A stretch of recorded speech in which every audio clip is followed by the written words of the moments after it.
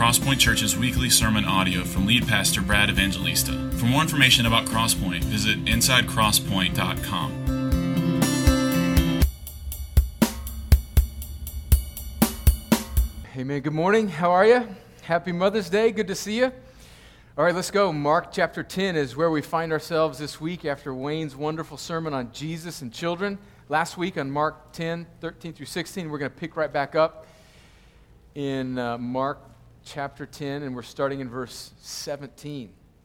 And today we're going to read what I think is a familiar interaction where Jesus encounters this rich young man. And in an age of great wealth, in fact, listen, we probably live in the most prosperous country in the history of civilization. I think it would do us well to sort of sit up and take notice how Jesus interacts with a young man whose greatest hindrance in coming to Jesus was his wealth. And so we're going to read that in just a moment. But before I do that, let me mention, if you don't have a Bible, we'd love for you to use the one in the chair in the rack in front of you. You can use that Bible, and if you're not used to looking up passages in the Bible, you can find Mark chapter 10 on page 846, and we're going to start with verse 17. And if you don't have a Bible, we'd love for you to keep that, make it your own. If you're a young military guy here, we're grateful that you're here. And if you don't have a Bible, we'd love for you to take that, make it yours. Sorry that you're here on Mother's Day and not home with your mama, eating her cooking and mowing the yard for her if you're stationed here in the Army, but take that Bible, read it. That'd be a great gift for your mother, to take a Bible and start reading it, so we're glad you're here. Remember to call her, too. All right, well, let me pray and ask the Lord to help us before I read. And then I have just a simple outline to work through in this text. In fact, I'm going to give it to you right now, just so you aren't sort of wondering where we're going, give you sort of the signposts along the way, and no real application that is written out on the screen. In fact, they're just too long, the things I want to say about each of these points. We're going to summarize at the end, and if you're in my community group and you kid me about how I don't have alliterated points of application, and today you are going to be particularly frustrated, and we can take that up Tuesday when we meet for a community group at my house. And those of you know who I'm talking about.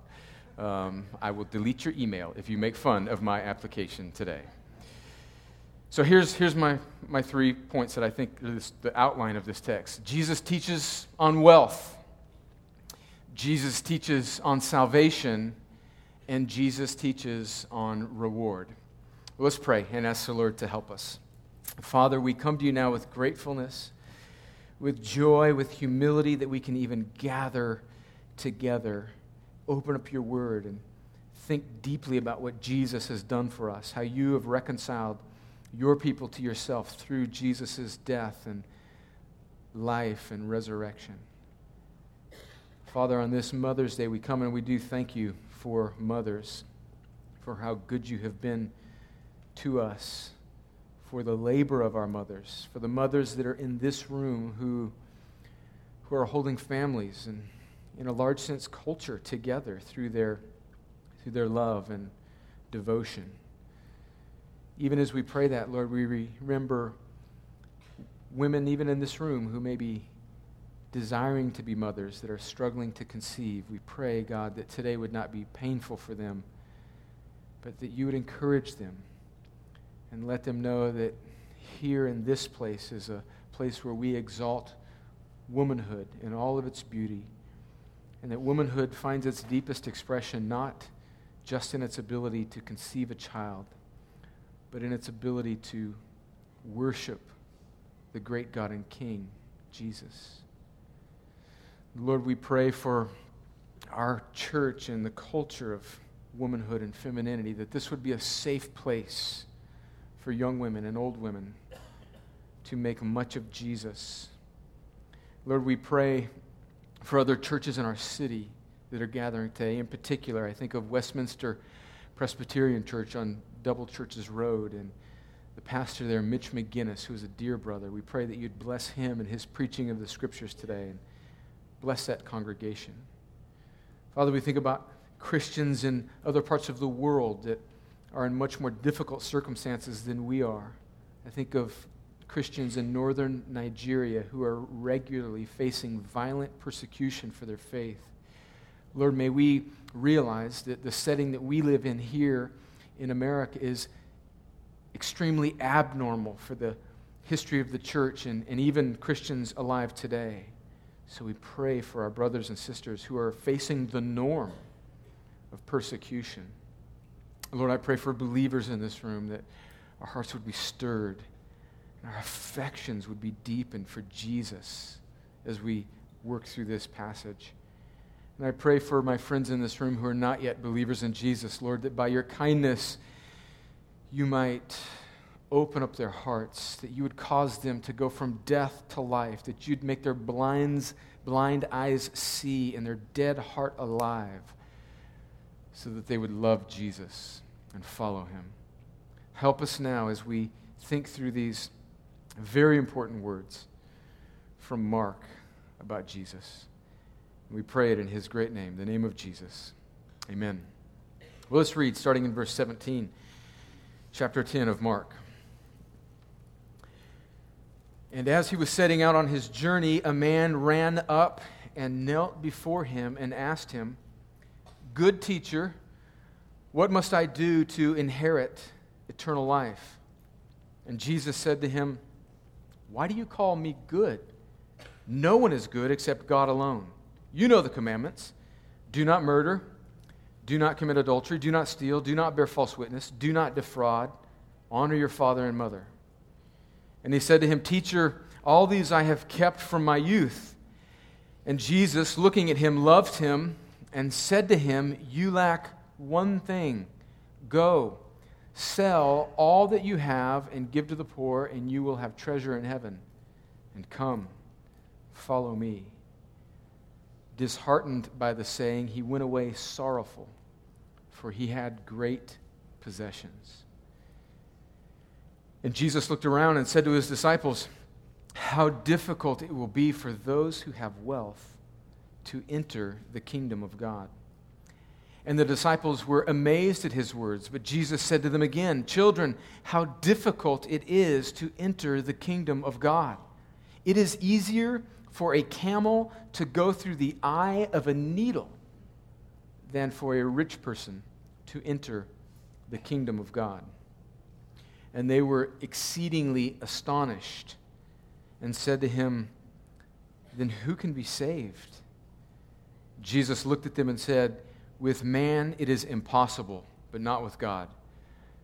For all things are possible with God." Peter began to say to him, "See, we have left everything and followed you." Jesus said, "Truly I say to you, there is no one who has left house or brothers or sisters or mother or father or children or lands for my sake and for the gospel, who will not receive 100-fold now in this time houses and brothers and sisters and mothers and children and lands, with persecutions, and in the age to come eternal life. But many who are first will be last, and the last first." Well, lots to think about in this text. In fact, we could spend probably a lot more time than you would like to on a Mother's Day, where I'm sure many of you have a roast in the oven or something in the crock pot. So we will do maybe a less than extensive pulling apart of all that is in this text as my gift to you on Mother's Day. First, let's look at the first few verses there where Jesus teaches on wealth. Let's look again at verse 17. Jesus is setting out on this journey, and this man that we commonly call the rich young ruler, because this story is recounted also in Matthew and also in Luke, and in each one of those Gospels, one describes him as rich, and in here is described as a young man, so we commonly refer to this story as the rich young ruler. He runs up and kneels before Jesus, and he asks this question, which seems kind of like a legitimate question, but I want us to notice two things about his question. He says, "Good teacher, what must I do to inherit eternal life?" The first thing I want us to notice is that here's this rich young man who has all of the means that possessions would afford him, but yet isn't the fact that he's even asking a question about what he must do a sort of signal that he still inherently deep down inside realizes something is missing? He even signals us that riches and possessions are not enough. The second thing that I want us to notice there is he says, good teacher. He calls Jesus good teacher. What must I do to inherit eternal life? And then verse 18, Jesus answers him, and maybe this threw you a little bit. Jesus almost throws it back at him. Why do you call me good? No one is good except God alone. So what is Jesus saying here? Is Jesus saying that he's not God? No. Jesus clearly, from the rest of the scriptures, we see this Trinity, this beautiful picture of God, God the Father, God the Son, God the Holy Spirit. So why is Jesus sort of refuting his claim that Jesus is good? And I think this is the reason why. It's because this man really doesn't understand who Jesus is. And he's just sort of coming up, sort of almost haphazardly, looking at Jesus, just assuming because he's a noteworthy teacher that therefore that makes him good. And Jesus is wanting to sort of get him off of that track and realizing that there's this sort of false assumption by this guy, thinking that, well, just because Jesus is this noteworthy teacher must make him good. Jesus shatters his false notions of what goodness is, because this man is interacting with Jesus as merely just a man who is noteworthy, who's in the reputation that's sort of swirling around the region at this time, a good person. And so Jesus is sort of deflating this man's false notion of what good is. He's not rejecting his deity. He's not, the whole Bible is not falling apart here on Jesus' answer to this guy. What Jesus is doing to him is showing that he really doesn't understand goodness. He's assuming that Jesus is good just because he's a person of position and teaching. And then look at Jesus' answer to this guy in verse 19. This man asked him, what must I do to inherit eternal life? And it almost seems as if Jesus is being flippant here. Verse 19. He says, well, you know the commandments. But notice here he doesn't mention all of them. He just mentions the commandments that speak about how we should interact with each other. The sort of horizontal aspect of the law. He says, do not murder, do not commit adultery, do not steal, do not bear false witness, do not defraud, honor your father and mother. And in verse 20, the young man says, teacher, all these I have kept from my youth. Now that may seem like a sort of presumptuous, a rather haughty statement, but I think on some level that's possible. Kind of like Paul says in Philippians, he says, regarding the law, I've been blameless. And so Jesus doesn't correct him. He says, yeah, you've been in regards to keeping the law as it regards to sort of your horizontal relationships between other people. Yeah, you've basically done well. But Jesus is wanting to get him deeper into the truer meaning of the law. Jesus is pointing him deeper into the law. In verse 21, he says, and Jesus looking at him loved him and said to him, but you lack one thing. Go, sell all that you have and give to the poor, and you will have treasure in heaven, and come and follow me. So what is Jesus doing there? Jesus just sort of starts off with, in a sense, almost kind of a surface aspect of the law, that the law sort of governs how we should interact with each other. But there's a deeper issue to the law that Jesus is trying to show this man that he is actually guilty of breaking. And we see this in the Gospels. Jesus is encountered several times by people, and they come up to Jesus and they say to him, what's the greatest commandment? Of all these laws in the Old Testament, that Jesus just quotes some of them, what is the greatest of the commandments? And Jesus says, this is the greatest commandment, that you love the Lord your God with all your heart, with all your strength, with all your soul, with all your mind. And the second is, like that one, love your neighbor as yourself. In fact, in Matthew's Gospel, where he speaks about Jesus as speaking of that what we call the golden rule, love the Lord your God and others as yourself, he says that all of the law hangs on that statement, that all of the law, not obeying the sort of horizontal aspect of the law, obeying how we interact with each other, really gets down to whether or not we are loving God with all of our heart. And so what Jesus is doing is he's pointing this guy away from sort of this exterior of human interaction, deep down into the true heart of what it means to be a follower of God, which is to love him and have nothing in your heart that's before him. And so he's sort of whittling down this man to show him that actually, although you've sort of kept the sort of public aspect of the law, there's an aspect of the law, really the heart of the law, that you're breaking, which is you're putting something before God, which in this case was his great possessions. Notice that Jesus does not condemn wealth in and of itself. In fact, we see in the scriptures where Jesus has interactions with other wealthy people. Nicodemus in John chapter 3 was a very wealthy man. Jesus says nothing of Nicodemus selling all that he has to follow him. We see Zacchaeus in Luke, where Jesus comes upon this man, Zacchaeus, who climbs up the tree. And certainly some of you have probably memorized a song about Jesus shimmying up a tree.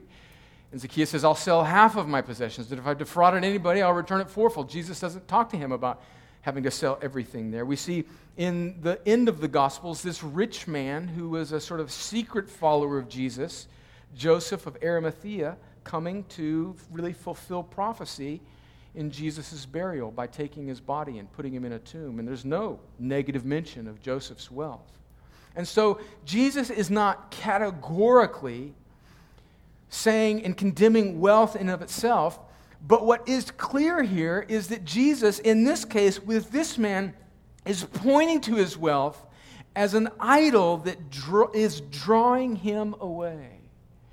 I know maybe some of us are thinking, maybe some of us that are maybe more particularly wealthy by American standards are maybe wondering where Brad is going to go with this. And those of you that aren't particularly wealthy by American standards, you read this text beforehand and you think, yeah, man, we're going to get them.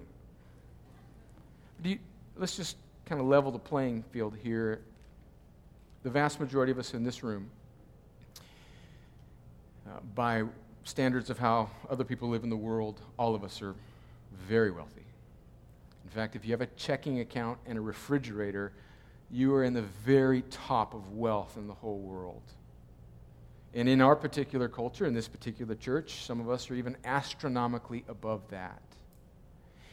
And so although Jesus is very specifically teaching on wealth here, he's actually going deeper than that. He's not just teaching on wealth. He's teaching on the root problem for all people of all times everywhere, which is idolatry, that there's a myriad of things that can come between us and God as being the central king and throne on the throne of our hearts. For this particular man, it is wealth. For many of us in this room, it may be wealth. But for some of us, it may be athletic ability or good looks or some particular intelligence that God has given you. And to each of us, Jesus is saying the same thing. Can you do without that? Has that thing become your functional Savior, your functional God? Jesus called this man to give up his wealth because simply coming to this man and asking him to follow him would have allowed this man to just sort of lay his faith in Jesus on top of his idol that truly ruled his heart. And Jesus is saying to this man, and he's saying to every person in this room, that he will not cohabitate with our idols. He will not have only half reign of our hearts. The challenge for us is that our idols are rarely so pointed out to us so dramatically. Because we actually live in a culture that, is just sort of okay with idols. We float through life building structures of self-sufficiency, and we never really notice that our heart is a million miles away from Jesus being on the throne of our hearts. Martin Luther, the great reformer, says that man, since the fall, has been curved in on himself. He sort of looks only at himself and gazes at his belly button. Do we understand this? Do we know our idols? Are you not particularly wealthy according to American standards and you're saying, this isn't me? You realize that all of us have idols. Many of us do have the idol of wealth in this room. And Jesus puts his finger on that and says, is that primary in your life. Jesus continues and he teaches not only on wealth but on salvation. He uses this as a springboard to the gospel. Verse 23, and Jesus looked around to his disciples, whose jaws were evidently on the ground at this point. How difficult it will be for those who have wealth to enter the kingdom of God. And the disciples were amazed at his words. But Jesus said to them again, children, how difficult it is to enter the kingdom of God. In verse 25, it's easier for a camel to go through the eye of a needle than for a rich person to enter the kingdom of God. Verse 27, and they were exceedingly astonished and said to him, then who can be saved? And Jesus looked at them and said, with man it is impossible, but not with God. For all things are possible with God. Well, a couple things here that I want us to note as we look at Jesus teaching his disciples about salvation. First, we need to understand how the disciples viewed wealth. There was a sort of first century kind of seeds of the prosperity gospel. It was just sort of latent in the culture. The disciples were shocked when Jesus said, how difficult it will be for the rich person to enter the kingdom of God, because there was this assumption that wealth in that time was a sign of God's blessing for your moral behavior, right? And so the disciples are sort of turned upside down. They reasoned that if this man, who seemingly is blessed by God because of his great wealth, cannot be saved, then who can be saved? And let me just pause here and say, I find this strangely encouraging. I mean, come on, we are in chapter 12 of Mark by now, and we've got these 12 cats who have been following Jesus around for some time now, hearing him teach, and they still are completely missing the point about what it means to follow Jesus. Is anybody else not sort of really encouraged by that? I mean, we should have grace for each other, man. I mean, they are with Jesus, and they're still scratching their head about what seems to be a very obvious point, that just because a person has great wealth doesn't necessarily mean that God is blessing them. And so this turned the disciples upside down, and Jesus then uses really sarcasm to make his point in verse 25. He says, it's easier for a camel to go through the eye of a needle than for a rich person to enter the kingdom of God. Now, over the history of the church, there have been some silly attempts to explain this verse away. Some people have said, well, there's actually this gate in the city of Jerusalem that's kind of a low gate that's sort of, for like garbage disposal. And maybe if you sort of, you soap up the side of the camel, and if the camel exhales and the camel were to stoop down, then this camel could go through this particular gate, which was kind of this eye of the needle sort of analogy. And so, just silly little things like that. But friends, Jesus is not saying any of those things. He's saying what the text clearly says. He's using sort of sarcasm to show that camels can't go through the eye of a needle. Just like a rich person cannot enter the kingdom of God. He's using sarcasm. It's like saying that Alabama fans can't wear blue and orange. It's impossible. And that's what Jesus is saying. So what is he saying about salvation? Friends, it is clear. And it is humbling. He's saying we cannot save ourselves. See, he doesn't just limit it to rich people. He says how difficult it will be for those to have wealth to enter the kingdom of God. And then in verse 24, he says it's difficult for everybody to enter the kingdom of God. And then he says again, he picks it up in verse 25. A rich person entering the kingdom of God is like a camel going through the eye of a needle, which then prompts his disciples to say, well, if they can't make it, then who can make it? And then he brings us to this point of futility in verse 27 where he says, it's impossible. With man, it's impossible, but not with God. For all things are possible with God. So what is Jesus saying? He's saying that we cannot save ourselves. Rich, poor, good-looking, not good-looking, intelligent, not intelligent, white, black, Western, Eastern, tall, short, sincere, sarcastic, male, female, young, old. We cannot save ourselves. And he uses this picture of a person in society who everybody thinks if anybody could save themselves, it would be this person, to sort of argue from the greater to the lesser. If this person can't save themselves, then nobody else can save themselves. It's impossible. Why is it impossible? Because the Bible is clear that our rebellion against God has not merely neutralized us or made us less than optimal in our living. It has caused us to be dead in our sins. And it has rendered us completely unable to make ourselves right with God.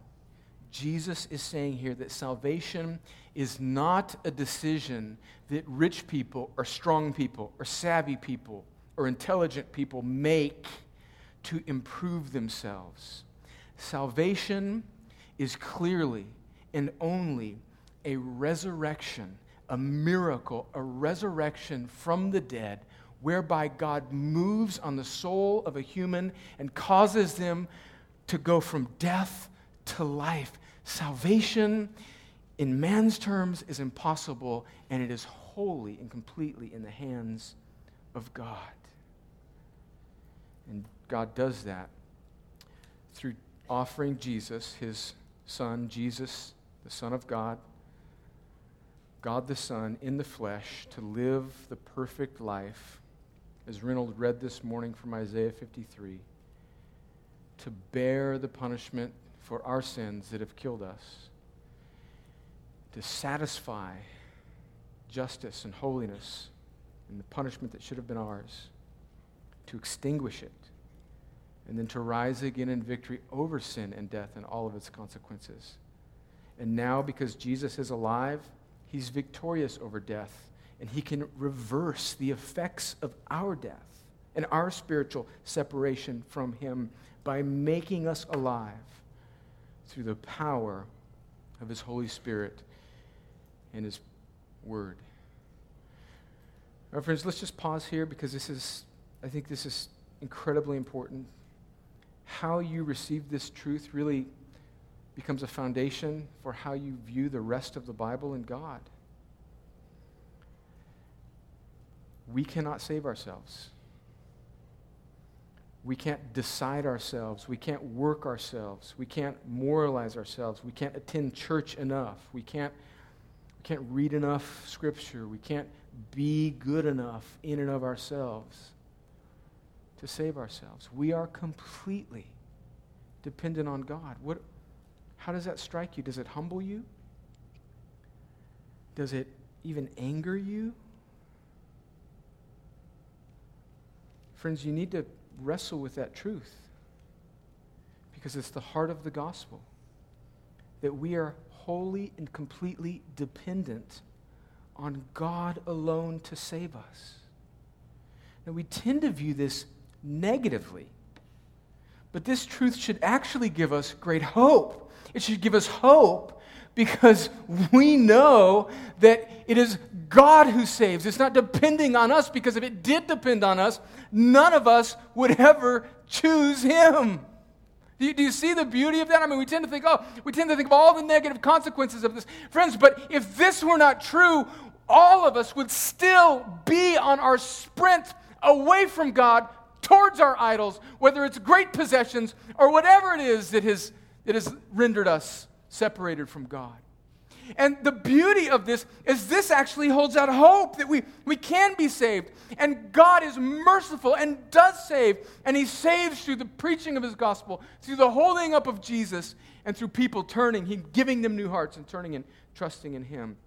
Friends, this means that the worst of the worst can be saved. This means that the teenager, the young adult child of a person in this room who is in utter rebellion, who has shown no interest in the things of God, that the book on their life has not been finalized, and there is hope because God saves people that would never save themselves. This should give us great hope, and And if we've been rescued by God, if we have been brought to life by God, it should give us great humility. Because we're not saved because we're sharp people or because we have great possessions or because we're Americans or because God gave us some greater ability. This should humble us again and again and again. So do you see that not only do sinners need to hear about the power and the hope of the gospel? Because friends, if you're in here and you know yourself not to be a Christian and that you came into this room thinking that there's no way that a life like mine that has been marked by such sin and rebellion can never be redeemed. Do you see the mistake you're making? No, that's not the gospel. You're not saved by your works. And so Jesus, you are making your rebellion as more powerful than God's power to rescue you. So nobody's beyond the reach of God. So sinners need to hear this beautiful gospel, that Jesus saves, that it's impossible for you to save yourself. And so finally, maybe you will let go of trying and look and turn to God. So sinners need to hear this, but Christians need to hear this too, because even though we come to that beautiful message of the gospel early on, we oftentimes then spend the rest of our lives just kind of an autopilot, not remembering the grace of the gospel and our salvation. Christians need to hear this again and again so that it will humble us, so that we don't become arrogant, wealthy people or arrogant, intelligent people or arrogant whatever. We are saved by Jesus, not by ourselves. This past week, I was at a pastor's retreat for a small network of pastors that I'm a part of in Kentucky and had a wonderful time. And there was about 50 of us in the room, and we had the opportunity to hear from this pastor who's, in the circles that we run in, a pretty well-known guy who's had a long pastoral ministry, about 40 years. And for the last 37 of those 40 years, his ministry has been marked by incredible fruit, incredible joy, incredible success in his ministry. But the last 3 have been brutal on him. He's actually had to step down from his position and engage a whole bunch of controversy, much of it attacking his character within sort of his little network of guys that he serves. And we were asking him about this, about how he's dealt with these past 3 years, how difficult it's been on him. And he says, I never want to lose the amazement of my salvation. And he says, I've been reminded, as I think about my own salvation some 45 years ago, that the 37 years of blessing and fruit that I've experienced here on this life, I didn't deserve any of that. That was all grace. And so looking at how gracious God has been in saving me and how gracious God has been in the majority of my ministry helps me to keep in perspective the trial that I'm going through. And when we remember where we should be, that we deserve to stay in our sins, it will humble us and make us able to fight and endure anything that we face here on this earth. The great hymn, Rock of Ages, has these words in it: "Nothing in my hand I bring, simply to the cross I cling. Naked, come to thee for dress, helpless, look to thee for grace. Foul, I to the fountain fly, wash me, Savior, or I die." So look at the progression, friends. Jesus has sovereignly brought about this interaction with this man who was self-sufficient and who worshiped the idol of his wealth and his ability, to be a sort of picture that even this guy who, if anybody could do it, this guy could do it, for Jesus to display the complete inadequacy of human ability to affect their relationship with God until He comes and makes us alive. And then Jesus continues with these really, I think, just beautiful and really shockingly beautiful words. Let's continue, where we see that Jesus teaches on reward. Verse 28. Peter began to say to him, okay, just you can think about his paradigm has just been destroyed. His knees are shaky. Peter began to say to him, See, we've left everything and followed you. And in a sense, Peter has, and the early disciples there, when Jesus encountered them chapters ago, they dropped everything and they're now following Jesus. In verse 29, Jesus said, "Truly I say to you, there is no one," listen to this, "Truly I say to you, there is no one who has left house or brothers or sisters or mother or father or children or lands for my sake and for the gospel, who will not receive 100-fold now in this time houses and brothers and sisters and mothers and children and lands with persecutions, and in the age to come eternal life." So what is Jesus saying there? He's saying to Peter, yeah, you've done that, Peter, but be encouraged. Because there's no one who's given up everything, who's rejected their idols, who has Jesus on the throne of their heart, who will not receive not just heaven, as beautiful as that is, but also more than that, even here in this life. So what is Jesus doing? Does this just absolutely contradict everything that we've ever said about the disease of the prosperity gospel? I mean, is this like the early seeds of TBN and Christian television? Is Jesus preaching the prosperity gospel here?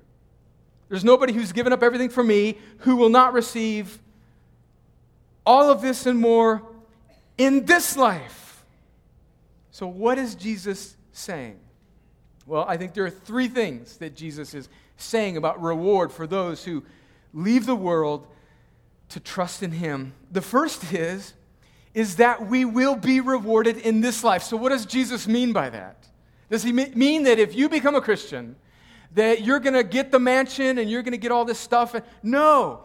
Jesus is saying that for those that reject their idols, and He's not necessarily saying that we need to reject our family. He's drawing the parallel that for those in that time that are leaving the pagan culture of their time and because of their faith in Jesus are being alienated from their families, who are now received into the family of the church, receive so much more by being in Jesus, with Jesus' people, in Jesus' community.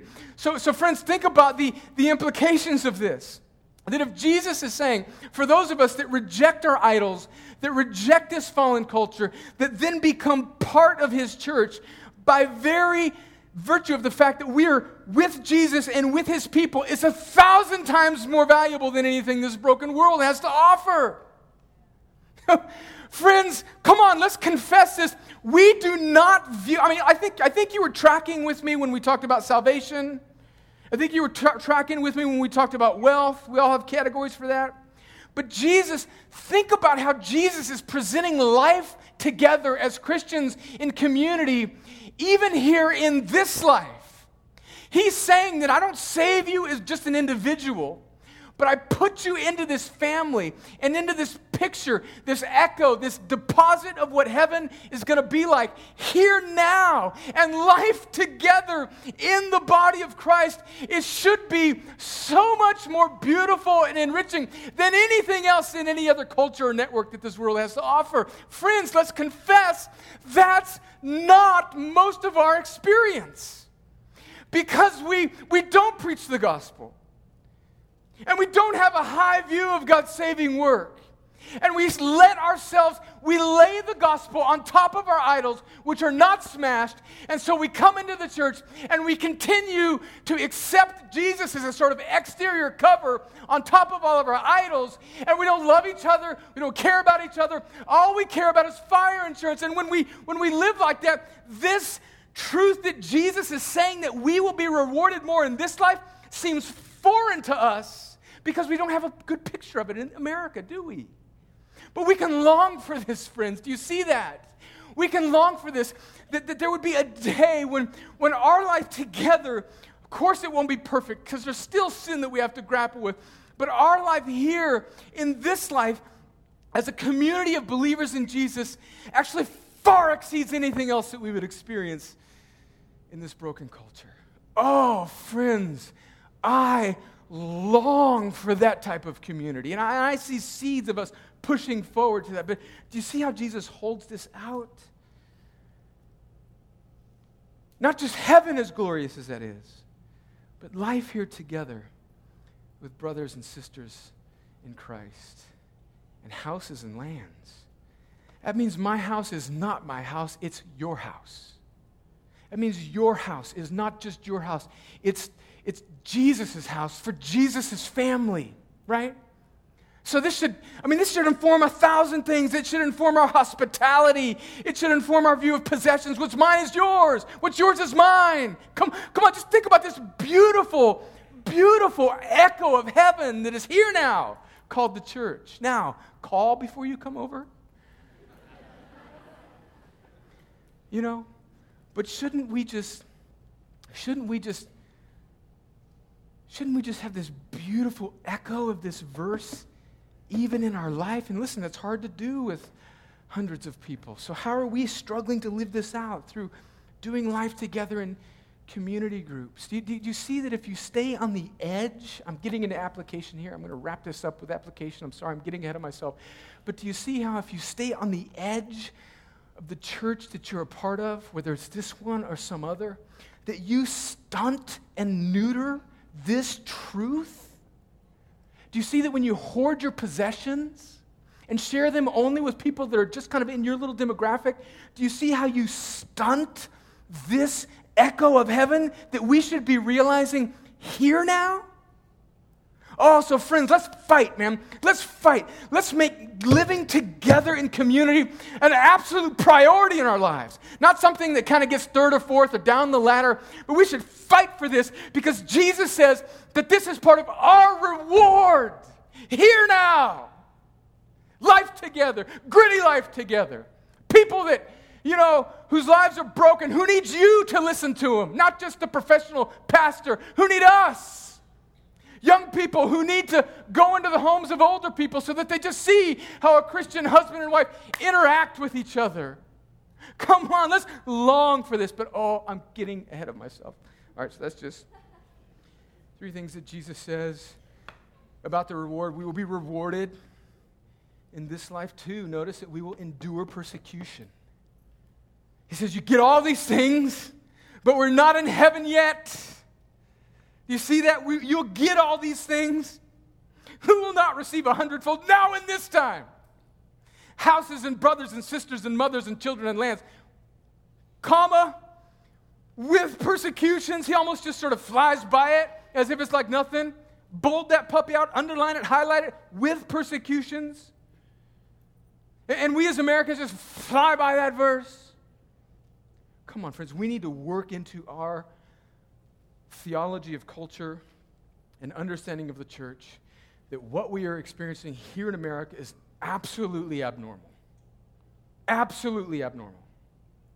And so this should inform the way we engage with culture, and a culture that, by the way, is against us and against the church.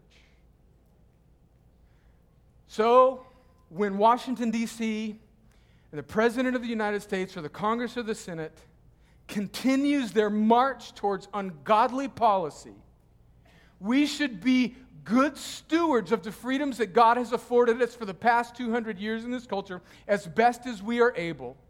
But friends, we should hold out no hope of a sort of utopia here on earth, friends. This persecution, hatred of the gospel and his people is the normal mode for the vast majority of Christians on this earth.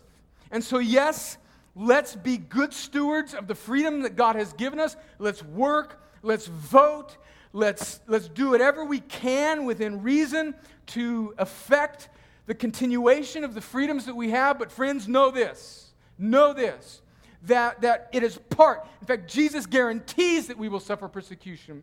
And so when laws get passed, and when we get to a place where maybe even in this church we can't meet in a building like this, or the government removes maybe economic and tax shelters that have helped nonprofit organizations like us do okay. When those things get removed, friends, we should not be surprised, and we should not act like the sky is falling, because we serve a God who is sovereign and supreme and who is moving human history towards the glory of his Son, King Jesus, when he splits open the sky and comes again and makes everything right and every knee will bow. We should be good stewards of our freedom, But we should not hold on to our freedom and our past lack of persecution as something more valuable than the age to come. And then number 3, we will receive eternal life. So Jesus teaches on reward. He says 3 things. We will be rewarded in this life, we will endure persecution, and we will receive eternal life. These 80, 90 years are not all that there is to it. Let me read from Hebrews chapter 10, verse 32. The writer of Hebrews, writing to Christians who were being persecuted for their faith, says this. But recall the former days, Hebrews 10, verse 32, recall the former days when, after you were enlightened, you endured a hard struggle with sufferings, sometimes being publicly exposed to reproach and affliction, and sometimes being partners with those so treated. For you had compassion on those in prison. Listen to this. And you joyfully accepted the plundering of your property, since you knew that you yourselves had a better possession and an abiding one. Oh my goodness.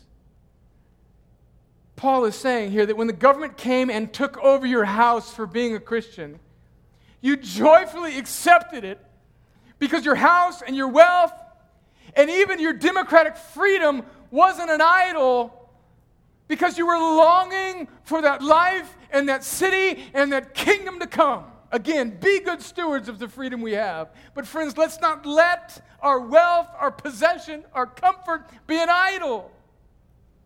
Therefore, verse 35, do not throw away your confidence, which has great reward. For you have need of endurance, so that when you have done the will of God, you may receive what is promised. So, Jesus teaches us about wealth. Jesus teaches us about salvation, and Jesus teaches us about reward in this life and the next. Very briefly, let me give a few sentences, paragraphs, non-alliterated statements of application for each. Jesus teaches us about wealth. What should this impress on us? We should realize that we are prone, like this young man, as citizens of the most prosperous culture in the history of mankind, to trust in our means. All of us. All of us. We should be very aware that wealth brings options. And I think part of the thing that stunts much of our productivity and fruitfulness in the kingdom of God is that we have so many options. So many options. We can do this, this. Nothing stops us. And all these options cipher off our focus on what is truly important here in this life and in eternity. Listen to what Paul writes to a young pastor, Timothy, in 1 Timothy 6, verse 17. As for the rich in this present age, charge them not to be haughty, nor to set their hopes on the uncertainty of riches, but on God, who richly provides us with everything to enjoy. They are to do good, to be rich in good works, to be generous and ready to share, thus storing up treasure for themselves as a good foundation for the future, so that they may take hold of that which is truly life. Friends, that verse is speaking to all of us. So that's some application on what Jesus teaches us about wealth. Some application about what Jesus teaches us on salvation. It is good for us to feel, in fact, it is necessary for us to feel the impossibility of salvation through our work, and to understand that we are saved by Jesus' work alone and nothing that we have done. We should remember that while we are programmed by our culture to run away from inadequacy and humility, Jesus runs to it. And this should give us great hope for those that do not yet trust and believe Jesus, because no one is beyond his ability to save. And this should cause us to worship God all the more for our great salvation, and should inform the way we deal with difficulty and persecution here in this life. Some thoughts and application about Jesus' teaching on true reward.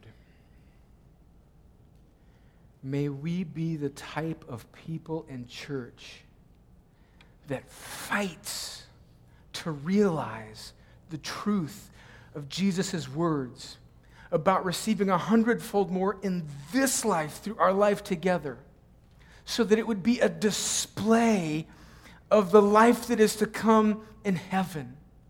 May we be the type of people who fight to forsake temporal, selfish pleasures and lay down our preferences and our prejudices for whatever they may be, so that we would strive for this picture of the community of God and heaven that will be. May we be the type of church that fights for this realization. Fights for it. So there's some practical implications there. It means that we as Christians here should always have our head on a swivel to be on the lookout for people that are outside of our sort of normal demographic that we can run to and share our lives with, right? And it also means that if you don't have a big house or great things to share with people or a whole big natural family, still your head should be on a swivel to look for people that you can engage that are not like you, so that you can run to them and you can share the deposit of God's grace that He's given you, which you never know may encourage you. You may be a single guy without a nickel in your pocket, but God may be using the largesse of His grace in your heart to unlock His goodness in the heart of somebody who has everything that this world has to offer. Do not diminish how God can use you as a means as you open up your heart to share it with people even here in this room. May we commend the beauty and all-sufficiency of Jesus and what life is like in His kingdom by the way we live together here in this life. So here's a challenge for you. Here's a challenge. Have your head, even now, don't make it awkward and start looking around and you're like freaking people out. But either today or in the next couple weeks, make it your mission to bridge some uncomfortable cultural gap between you and somebody else, maybe even on the same aisle or section. Or maybe if you're sitting over here, sit over there and meet some new people. And just make it your mission to get outside of yourself. It's going to feel awkward and clumsy. And it's going to be like a middle school dance. You know, you want boys over here. We won't know what we're doing.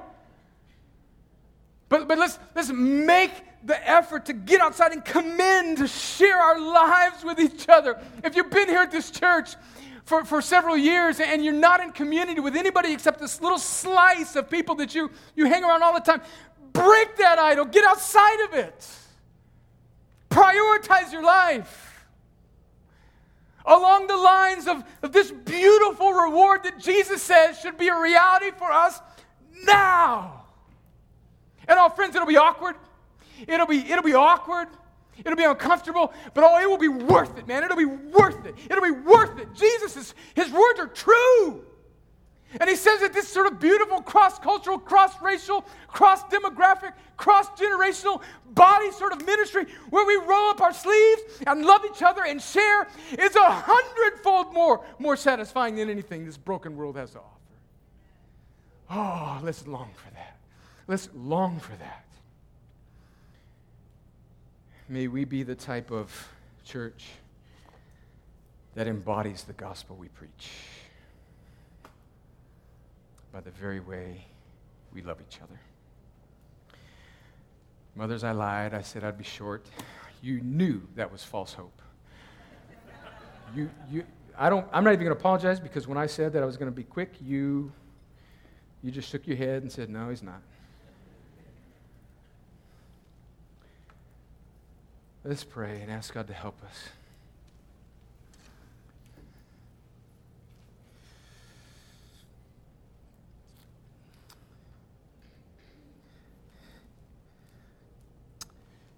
Father, I confess to you that some 24 years ago, I think was the moment that I heard the gospel for the first time and trusted in Jesus for the first time as a senior in high school. But for much of the last few decades, I have just laid faith in Christ over the top of my idols. So thank you, Lord, for causing me to read passages like this and again and again and again identify and repent of my idols. And I pray for my friends in this room that they would do the same, whether it's wealth or whatever it may be. May we seek out our idols and fight them and repent of them and smash them with your help. And may we love you, Lord, with all of our strength, with all of our soul, and all of our mind. May we feel the impossibility of saving ourselves. May that humble Christians in this room so that they would be reminded that they're not Christians because they're better than anybody else or because they're smarter than anybody else or anything else, but solely because of your grace, God. Only because of your grace do we know you. Are we alive? And God, would that produce hope? Hope for a person in this room who does not know Jesus. That God, that beautiful, pride-smashing, God-exalting truth, that God, that would be so beautiful and so irresistible to them that finally maybe they would let go of their effort and morality and their righteousness and finally grab a hold of your free, beautiful grace. Finally, Lord, would we just be fierce in our pursuit of what Jesus lays out here as our reward. Lord, help us to be people that long for heaven. That we long for heaven, and we know, Lord, that built into this deal is persecutions and trial, and we should expect that, God. It should not unduly shake us when we experience it. God, build that into our hope and cause us to long more for eternity than for the broken things of this age. But even then, God, let me be fierce in pursuing the here and now reward of life together as a community of Jesus followers. May we share our lives with one another. May we, God, gain 100-fold more than this world has to offer. Help us fight for that. Lord, I pray that you'd cause us now to worship you, to sing of your grace, and to revel in your goodness. I pray that you'd do these things for your glory and our joy. In Jesus' name, amen.